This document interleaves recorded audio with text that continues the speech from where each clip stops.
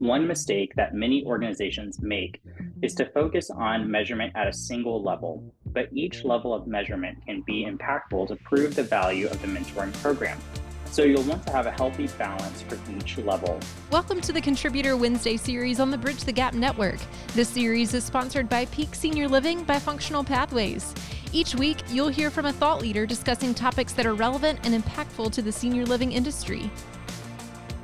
Hello, and welcome back to Contributor Wednesday on the Bridge the Gap podcast for senior living. I'm your host, Anthony Ormsby Hale, Senior Vice President of Strategic Operations at Civitas Senior Living, and I'm thrilled to be a guest contributor with you all talking about the benefits of mentorship. Throughout this series, I've talked a lot about measuring success for either the mentee or for the organization, and I've been flooded with emails and LinkedIn messages wanting me to expand on that topic. And so I'm excited to dive in today to talk about measuring what matters when it comes to mentorship programs. While many executives acknowledge the significant impact that mentoring has had on their careers, these same executives often view structured mentorship programs as expensive and inefficient. Senior leaders who have experienced the individual benefit of mentoring relationships often hesitate to formalize mentorship programs within their organizations. Why? Well, let's face it, budgets are tight, and it can be difficult for organizations to invest in a program that doesn't often come with clearly defined goals or measurable results. Mentorship program organizers only need a handful of tools to get metrics in place that measure success. The secret is to develop the story you want to tell at the highest strategic level, which demonstrates a return on the investment, and then work through the Kirkpatrick's 4 levels all the way down to the tactical level. Just a quick aside for my friends who are listening that are not talent development professionals and may not be familiar with the Kirkpatrick model. This is a globally recognized method of evaluating the results of training and learning programs. It assesses both formal and informal training methods and rates them against 4 levels of criteria: reaction, learning, behavior, and results. Return on investment. This is the comparison of talent development solutions to the investment in the solution itself. You can compare this by determining the cost of the mentorship program in terms of mentor and participant salaries, opportunity cost of work completed versus time spent in the program, and most importantly, employee satisfaction and retention. For those of you that have listened to the Bridge the Gap podcast for some time, you have probably heard Kara Stiletto at Magnet Culture talk a lot about the value of employee retention. And on her website, which is linked in the show notes for this episode, you can find some great resources for employee retention, as well as a cost of employee turnover calculator. I encourage you to check it out so you can really get a good sense of what your employee turnover is costing your organization. Let's dive into the 4 levels of the Kirkpatrick model, and I'll give some suggestions and some examples along the way. Level 1, this is the reaction level. This is most frequently measured when it comes to mentorship programs. Participants often measure the number of participants in the entire program, hours invested in the mentoring relationship, and satisfaction with the experience. One important level 1 metric is a net promoter score. This is a simple but accurate view into the participant's experience. A net promoter score is gathered by asking participants, would you recommend that your colleagues participate in the mentoring program?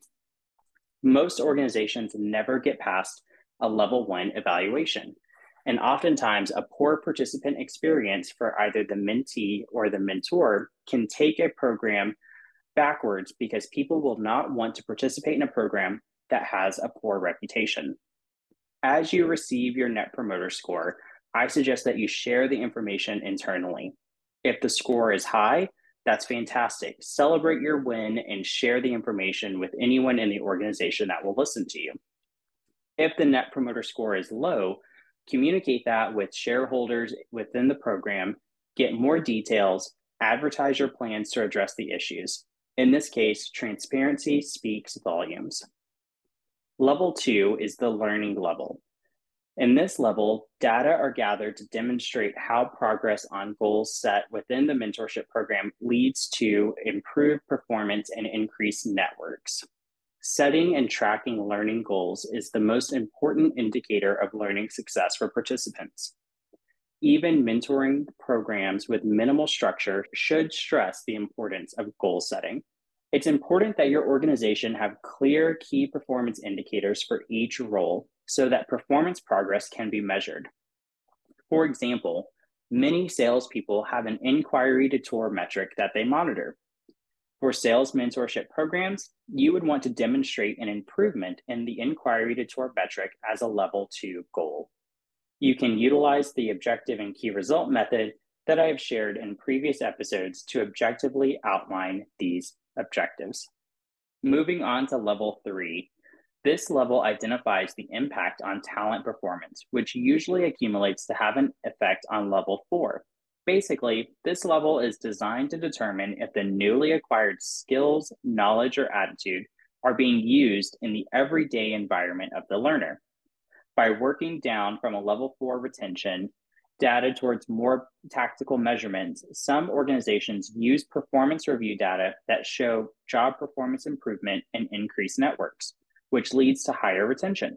Most importantly, any data used to tell the story of success should be consistently and reliably available for reporting. Level 4 is the results level. These are usually tied into those results that you report on a monthly basis as part of your talent management program. And in this case, in the mentorship program, they're typically aligned with engagement, retention, or internal mobility metrics. Retention-based results are used because they're the clearest data set already gathered in HR applications. One mistake that many organizations make is to focus on measurement at a single level, but each level of measurement can be impactful to prove the value of the mentoring program.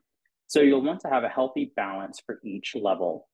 You can learn more about this model of evaluation by visiting kirkpatrickpartners.com, which is linked in the show notes for you. Ultimately, proving the value of mentorship programs means communicating metrics to leaders in a way that resonates with them. Senior executives often look at sales numbers, expense management, profit, or margins to make important decisions and to understand how they should best allocate the organization's resources. Not to pick on my HR and talent development friends here, but historically, HR and talent development professionals have not done a great job of connecting their work with numbers that are meaningful to leadership and showcase the value that these critical departments bring to the organization. It's important that HR and talent development professionals avoid focusing on talent development language such as training hours, number of participants, and learning satisfaction when measuring the impact of a mentorship program. Those numbers don't draw a clear connection to strategic goals and will make individuals look less credible. Many practitioners lean on talent development metrics such as program completion rates because it's usually the easiest information to find. Unfortunately, only focusing on the talent development perspective gives the appearance of being siloed and unprepared to prove mentoring's true business value. Instead, we should talk about proving mentoring value through the use of ROI. And one of the most effective ways to do that is by looking at retention numbers and the cost of employee turnover. Retention is usually one of the most accurate data points in the HR system, and it can be viewed and analyzed from multiple perspectives. As we look to build consensus within the organization on the mentoring program and define shared goals, it's not uncommon for individuals to come up with objections to having a mentoring program. And those objections typically go down to the root cause of not understanding how we measure success in a mentoring program. As I've shared, mentorship programs have great value for organizations of all sizes. So they're very much worth the effort of going through and building consensus and support for this program. Sometimes people may be weary of another quote unquote HR program or unstructured mandate that managers feel that they're forced to participate in. And you may often hear the phrase, we know that mentoring works, but mentorship programs don't.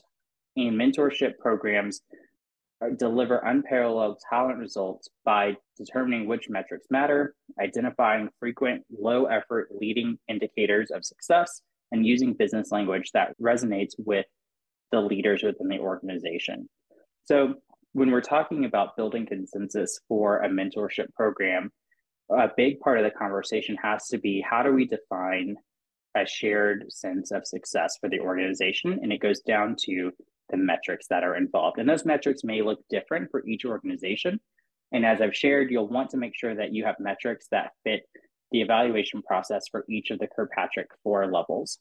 Mentorship programs have an incredible effect for leadership development, diversity and inclusion efforts, onboarding, and developing technical talent within your organization. They are the best tools to establish community, create relationships, and increase visibility of underrepresented talent. It's important for senior living organizations to measure what matters when it comes to mentorship programs, and even more critical for business leaders to invest in long-term workforce initiatives like mentorship. Thanks so much for taking the time to join in today as we've discussed what you can measure and how we determine effectiveness for mentorship programs. As always, I love hearing your feedback and encourage you to connect with me on LinkedIn to continue the discussion. Thanks for listening to the Contributor Wednesday series on the Bridge the Gap Network, sponsored by Peak Senior Living by Functional Pathways. For a full library of episodes, visit btgvoice.com.